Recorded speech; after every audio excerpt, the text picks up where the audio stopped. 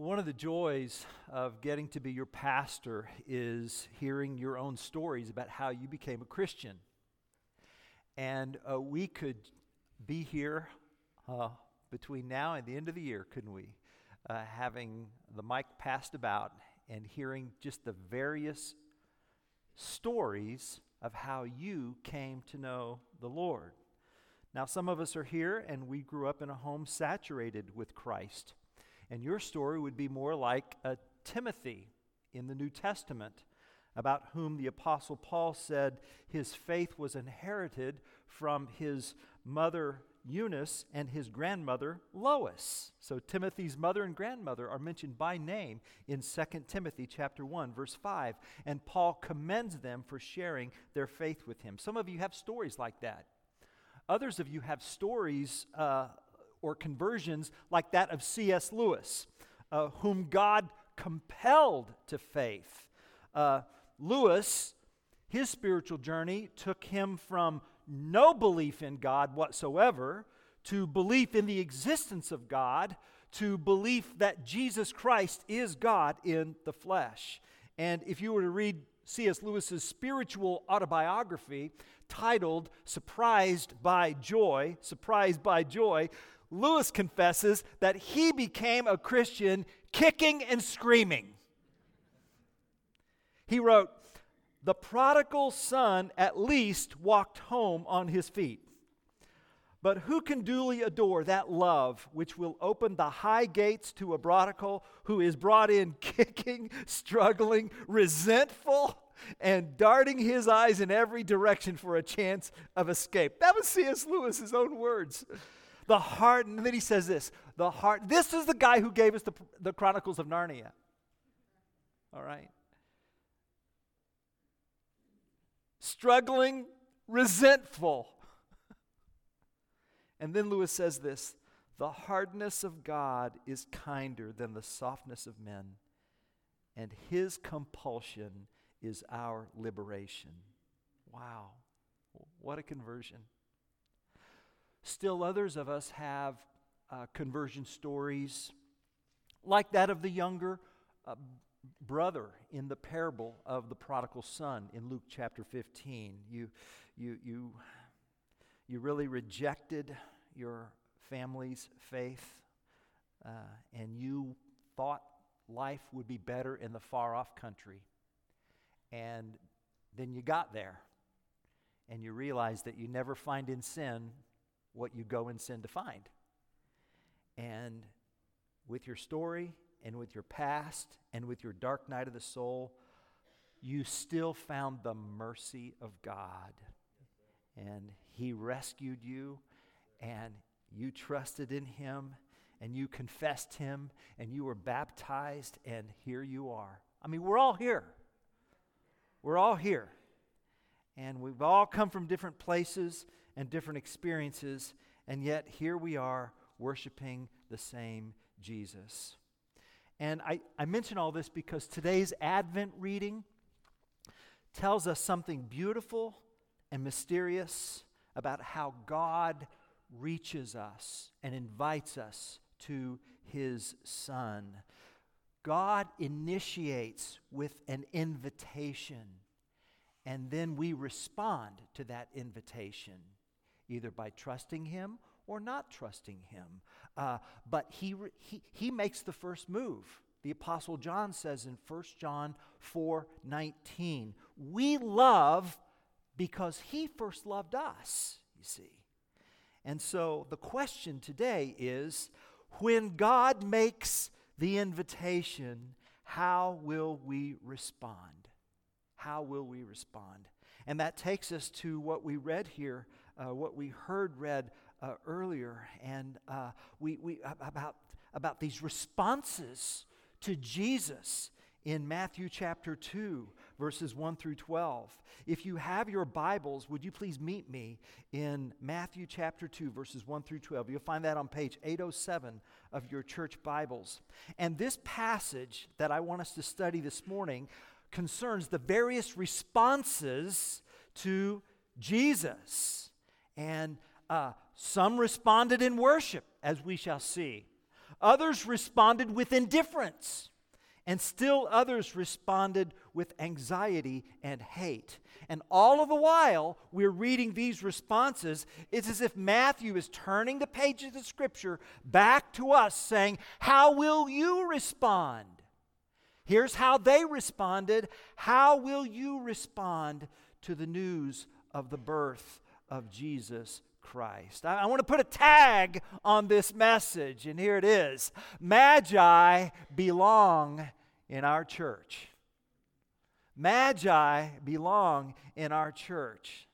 These verses we'll see the life, the introduction to these group of seekers called the Magi. And I want to just show you something very interesting about this slide here. Let's take a look at the very next picture with the title removed. Can we dim the lights just a little bit? And so, you know, as I'm thinking about what to put on the screen for us, I'm thinking about all the different images of Magi that there have been in art, and I was conscious because I didn't want to put some Magi up there who looked like they were born in Switzerland, and so this is what I found. This is the earliest known portrayal of the Magi in history. This is, if you go to Rome, at the Catacombs of Priscilla, you will find this image over the archway just before you're about to enter a chapel. And it's a 3rd century image of the Magi. And I just wanted to share that with you. So, there. We see the Magi here in verses 1 and 2 of our text. Our story begins after Jesus' birth in Bethlehem, when Herod the Great ruled Judea. More on him later. There were visitors. Matthew writes, "Behold, behold, behold, wise men," or Magi from the east came. Now, that word behold is an important word. It's not just a religious ornamental word. It's not just there as icing. Matthew is signaling to his original audience, behold, you're not going to believe this. You're not going to believe this. Behold, Magi from the east came to Jerusalem. Now just think about how this would have landed on the original audience, the first audience. As Christians steeped in Judaism, they're receiving the Gospel of Matthew as more than just a biography. They're receiving the Gospel of Matthew as a discipleship manual, a gospel on spiritual formation. And they hear verse 1 and they think, behold, Magi. And they're going, what? Idolaters, astrologers, Gentiles, they're outsiders. They don't belong here. What are they doing here? What are you doing in a place like this? Yeah. Well, verse 2 tells us, where is he who has been born King of the Jews? For we saw his star when it rose and have come to worship him. That's what they're doing on stage. Now, let's sit in this for just a moment. Let's observe the text. The very first spoken words in Matthew's gospel, are in Matthew chapter 1, verse 20. Take a look at the text. And those words are spoken from the Lord himself to Joseph. So God gets the first word in the Gospel of Matthew. And since Matthew is the first book of the New Testament, God gets the first word in the New Testament. You follow me? Who gets the second word? The Magi. Matthew 2:2. Gentiles. Pagan astronomers, astrologers, seeking the King of the Jews. They are the first humans to speak in Matthew's gospel and thus the New Testament. So Matthew is trying to teach his original audience the reality of Christ's multi-ethnic kingdom church. The church for which King Jesus died, rose, and is returning resides from every tongue and tribe and nation and language. In the first advent, Jesus came for Israel. In the second advent, there will be one Spirit-empowered ethic among a global multi-ethnic people of God. In Matthew chapter 2, Magi represents the nations as they come to Christ. In Matthew 28, Christ commissions the disciples as they go to the nations. In Matthew chapter 2, come and see becomes, in Matthew 28, go and tell. So Christ's church is on a global mission. And this is all the more remarkable because of who these Gentile magi were. See, our word magician comes from this word magi. Magi. Who were the magi? Well, they were kind of a cocktail of religious priests, academic professors, wizards, astronomers, astrologers, stargazers, all in one. See, in their world, there really wasn't that division between, maybe what you might think of as science and religion. So science, religion, politics, it was all come together here as they served as political advisors to the kings of their respective nations. In Matthew chapter 2, magi are viewed favorably. In fact, this is really the only time in the Bible where magi are viewed favorably. Elsewhere in the Bible, they're kind of seen as tricksters or just kind of like, goofballs, or they're just viewed negatively. I'm thinking of Exodus chapter 7 with Pharaoh and Moses. I'm thinking of Daniel chapter 4 with Daniel and Nebuchadnezzar. And I'm thinking of Acts chapter 8, Simon the sorcerer. So throughout the Bible, the Magi are kind of seen as tricksters or deceivers, but here they're viewed positively. In Matthew 2, Magi represents the kings of their respective nations. So they were servants of kings. From the east, perhaps Babylonia or Persia. It's been argued that when Israel was exiled to Babylon, copies of the Hebrew Bible would have remained in that culture because not everybody in Hebrew exile returned to Israel.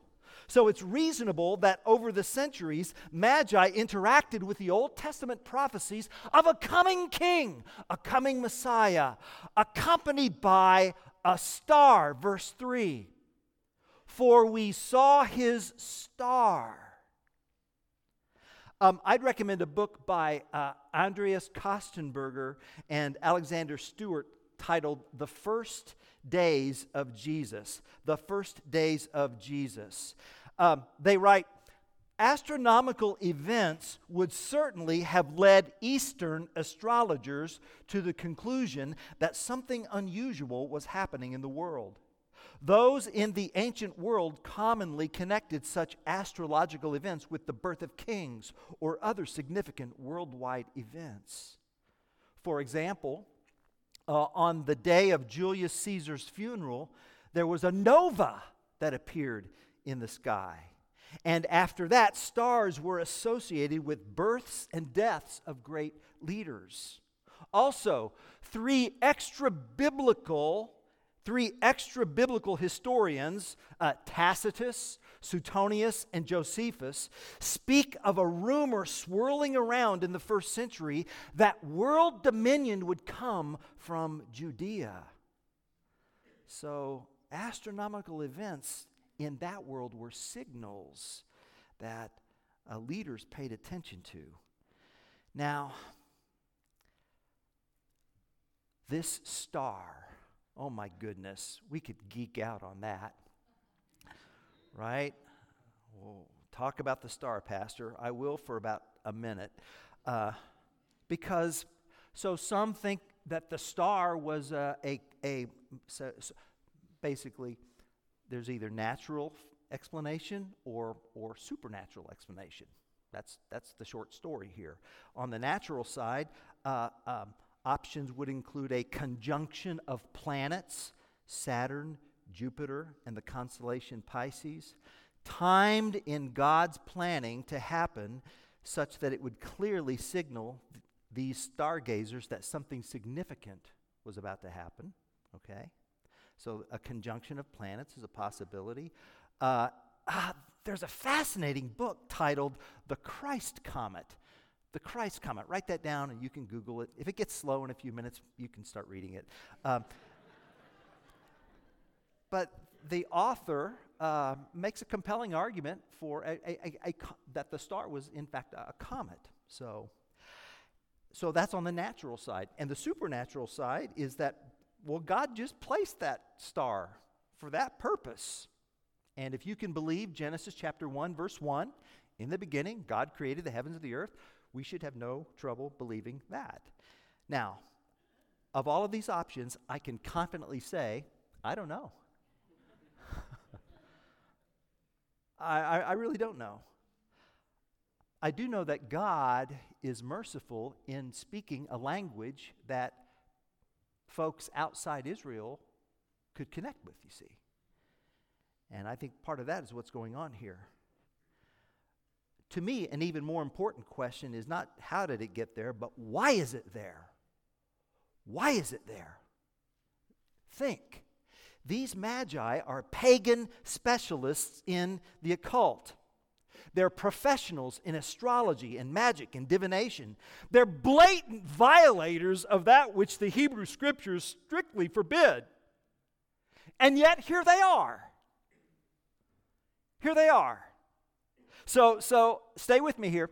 This is what historians would call the criterion of embarrassment. The criterion of embarrassment. In other words, if Matthew were making this up and wanted you to believe it, he would never have written something as offensive as pagan astrologers doing what the Old Testament clearly forbid. I mean, so why would Matthew include this point in his gospel unless it had actually happened? So here's the takeaway. True worshipers often come from faraway places. True worshipers often come from faraway places. And therefore, we should beware of writing off the very people that God wants to reach.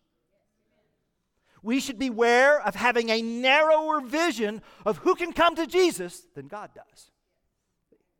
We should beware of underestimating the spiritual potential of people we deem as unlikely converts.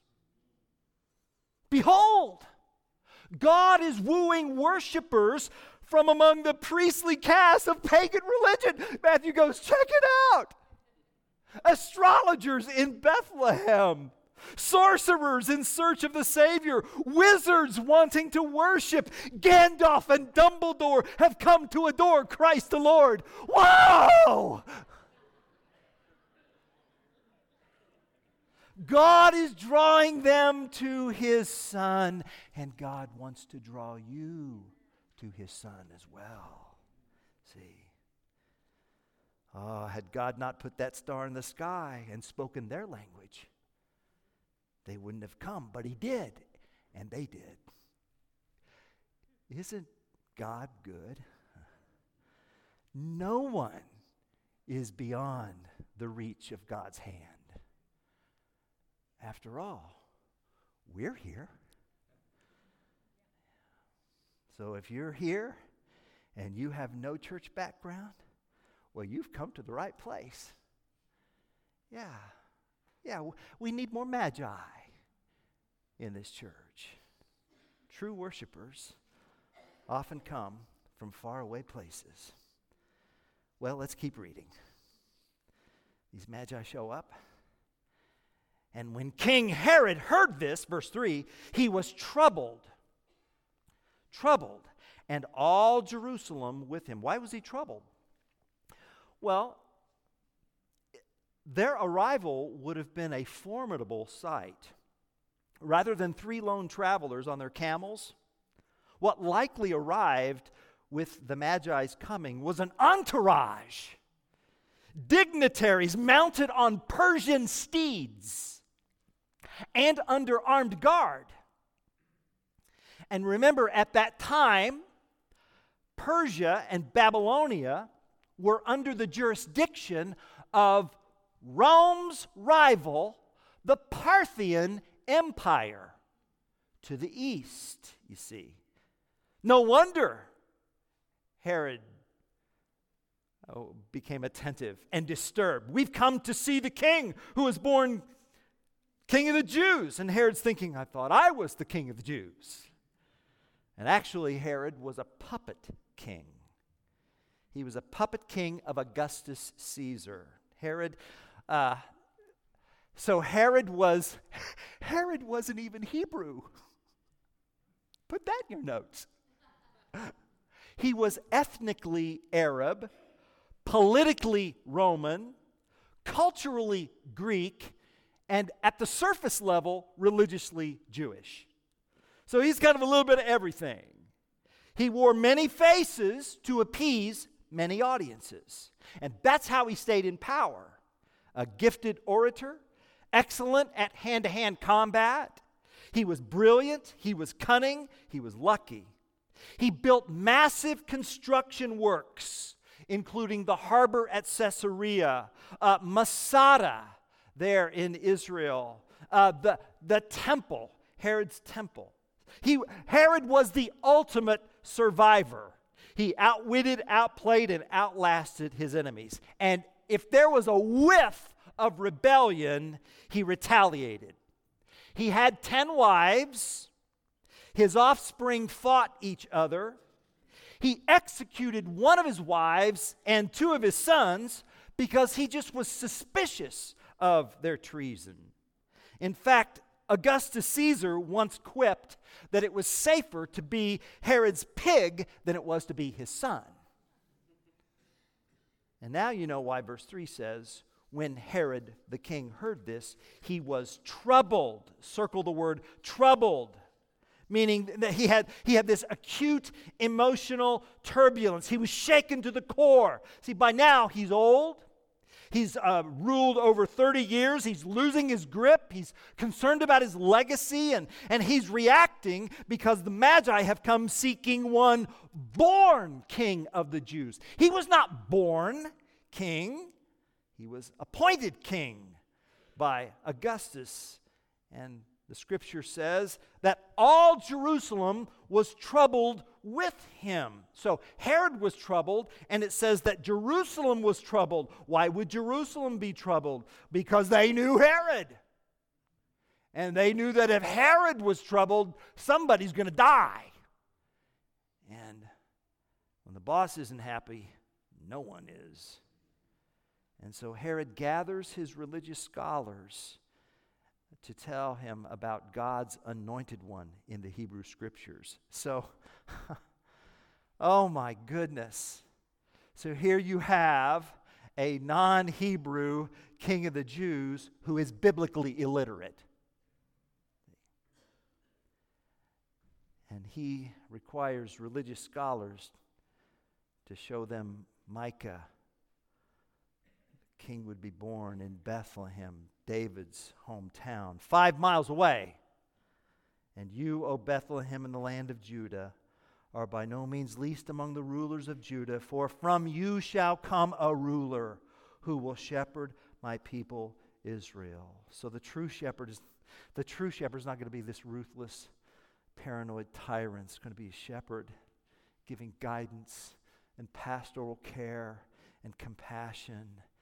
And so what Israel's kings had failed to do, the Messiah will now do perfectly. Now, let me just pause here because there's another principle coming out of these verses, and it's this. A star will only get you so far. You need the Bible. Okay? You need the Bible. So, see, the Magi went to Jerusalem, the capital, because that's where they assumed the king of the Jews would be born. Why did they go? They went first to Jerusalem. Why? Because, well, Jerusalem's the capital. That's where you would expect to find a king, there at the capital. But they needed the Word of God to reveal to them the exact location. Do you see what's going on here? So they needed more than general revelation. They needed special revelation. This book is special revelation. General revelation told the Magi that a child had been born. Special revelation was needed to tell them where the child was born. General revelation brought them to Jerusalem. Special revelation guided them to Bethlehem. General revelation speaks of God's creative power. The heavens declare the glory of God. The skies proclaim the work of His hands. That's general revelation, so says the psalmist. Special revelation speaks of God's redemptive power.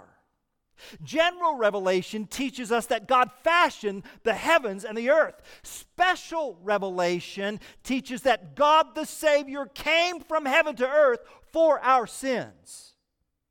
Jesus' words in Matthew 11:25 express this very important theme, where Jesus says, I praise you, Father, Lord of heaven and earth, that you hid these things from the wise and understanding and revealed them to infants. So special revelation will be received and acted on by the humble. See? And so apart from God's revealing work, we're just as foolish and lost as Herod, who then secretly summoned the Magi and feigned interest in worshiping this king. Verse 7, he summoned the wise men secretly and ascertained from them what time the star had appeared, and then sent them to Bethlehem, saying, Go and search diligently for the child, and when you have found him, bring me word, that I too may come and worship him. Liar, liar, pants on fire. Yeah. Think about it. Think about it. Think about it. He who was closest to Israel's faith was in fact furthest from Israel's God. Bethlehem was only about 5 miles from Jerusalem. That's a 2-hour walk, 5 miles. It was an easy journey on a good road, 5 miles. And none of the scribes bothered to check it out. 5 miles. 5 miles from the Messiah. 5 miles from mercy. 5 miles from eternal life. They were just too busy or too indifferent. They who claimed to know the Word neglected to act on the Word. They knew it, but they weren't willing to act on it. And one scholar calls this a strange indifference. They were strangely indifferent. Church family, it's possible to learn a great deal of Bible content and still miss the truth of God's Word. In Matthew chapter 2, all the characters had the same information. Everybody was aware that the child was born in Bethlehem. All had been told who the child was. But you've got the same information, but you've got different responses. Herod wanted him dead. The scribes, and the religious, and the pastor types were just indifferent. But the Magi wanted to worship. See? What will you do with Jesus? What's more important than what they did with Jesus was what will you do with Jesus? How will you respond to Jesus? Who are you in this account? Are you with Herod? Are you one of the scribes, the Magi? I think what Matthew's trying to tell us is you will never worship the king as long as you want to be king. And you cannot live for God when you keep thinking you're God. And the Magi, they sought a better, wiser way. And when they got there, oh my, oh glory. Verse 10. They rejoiced exceedingly with great joy. Can you imagine that? The Holy Family being there when these mysterious guests in this little town show up.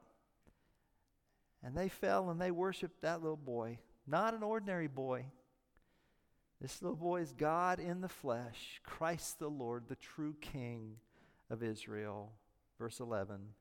They saw the child with Mary his mother, and they fell down and worshiped him. And they humbly offer these regal gifts, gold and frankincense and myrrh. And maybe that's why tradition points to 3 that each had their own gift. Unwittingly, though, they financed Jesus' family while they were refugees in Egypt. See, that's what these gifts do. And verse 12 says, being warned in a dream not to return to Herod, they departed to their own country by another way. I hear a double meaning in that verse, don't you? In one sense, for their own safety, God led them home through another way, because you know what Herod's going to do here in verses 16 and following. My goodness. But in a spiritual sense, they had become followers of another way. The way and the truth and the life. And I guess what I'd like to say as we get to the end of this paragraph is Jesus is always worth the trip, no matter how long the trip.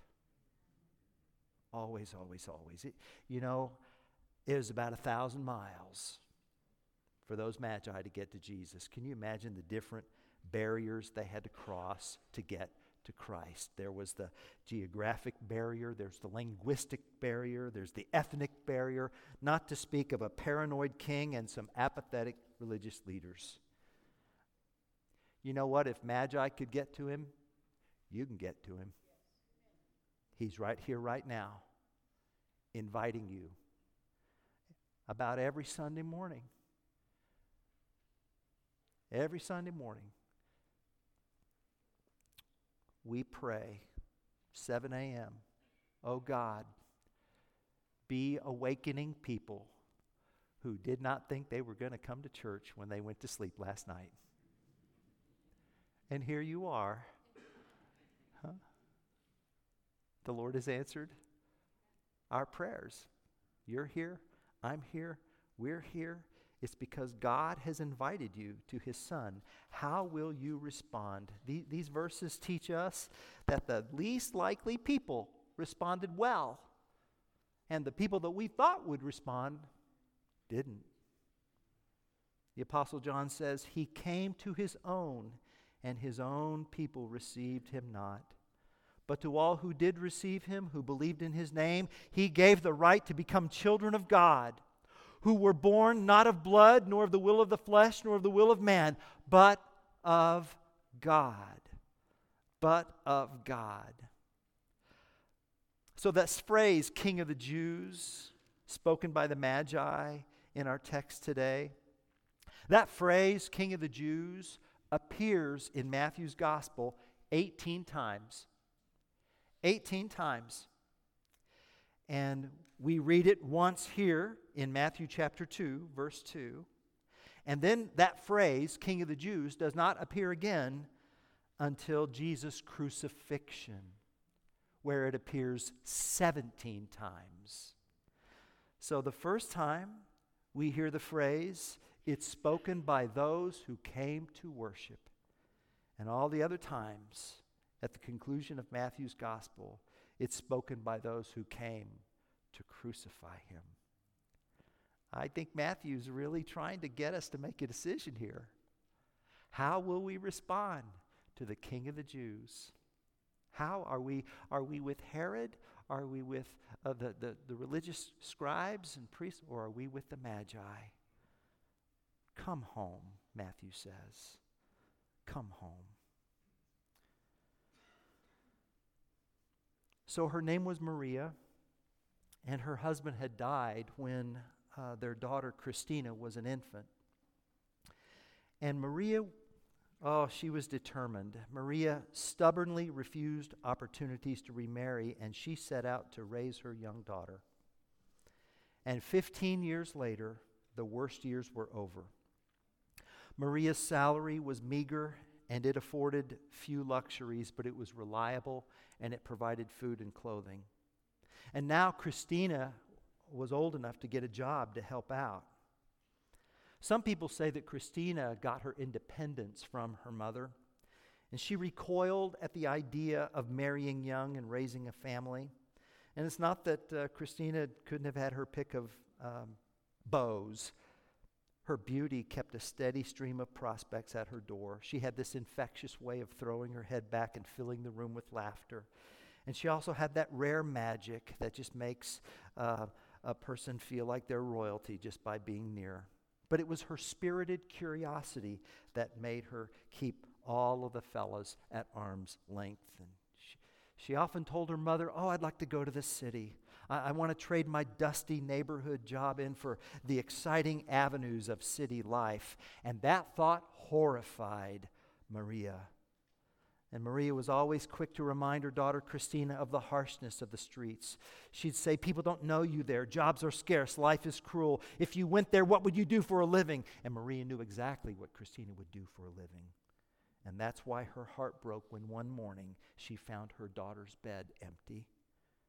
Maria knew immediately where her daughter had gone. And she also knew immediately what she must do to find her. And she quickly threw some clothes in a bag and gathered up all her money, and she ran out of the house. And on her way to the bus stop, she entered a drugstore to get one last thing: pictures. She sat in the photograph booth and closed the curtain, and she spent all of the money she had on pictures of herself. And with her purse full of small black and white photos, she boarded the next bus to Rio de Janeiro. Maria knew Christina had no way of earning money, and she also knew that when pride meets hunger, a person will do the unthinkable. So she began searching in bars and hotels and nightclubs, any places with streetwalkers or prostitutes, and she went to them all.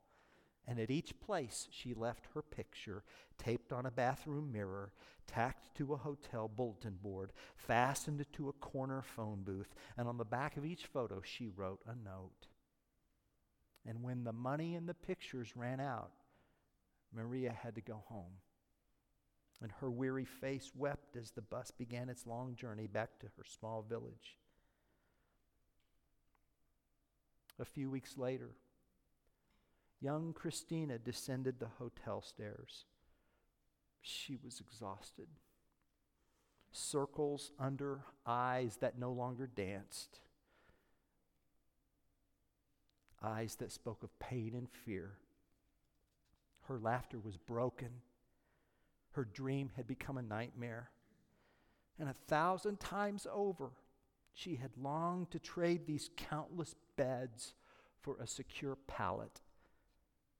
And yet the little village, her little hometown, was in too many ways too far away. But she reached the bottom of the stairs, and that's when her eyes noticed a familiar face. She looked again, and there in the lobby mirror, at the corner, at the bottom, was a picture of her mother. Christina's eyes burned, and her throat tightened as she walked across the room, and she removed that small photo. And that's when she saw the note written on the back, which was this compelling invitation. Whatever you've done, whatever you've become,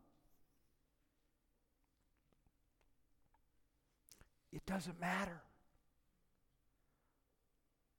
Come home. Come home. And she did. Thanks be to God.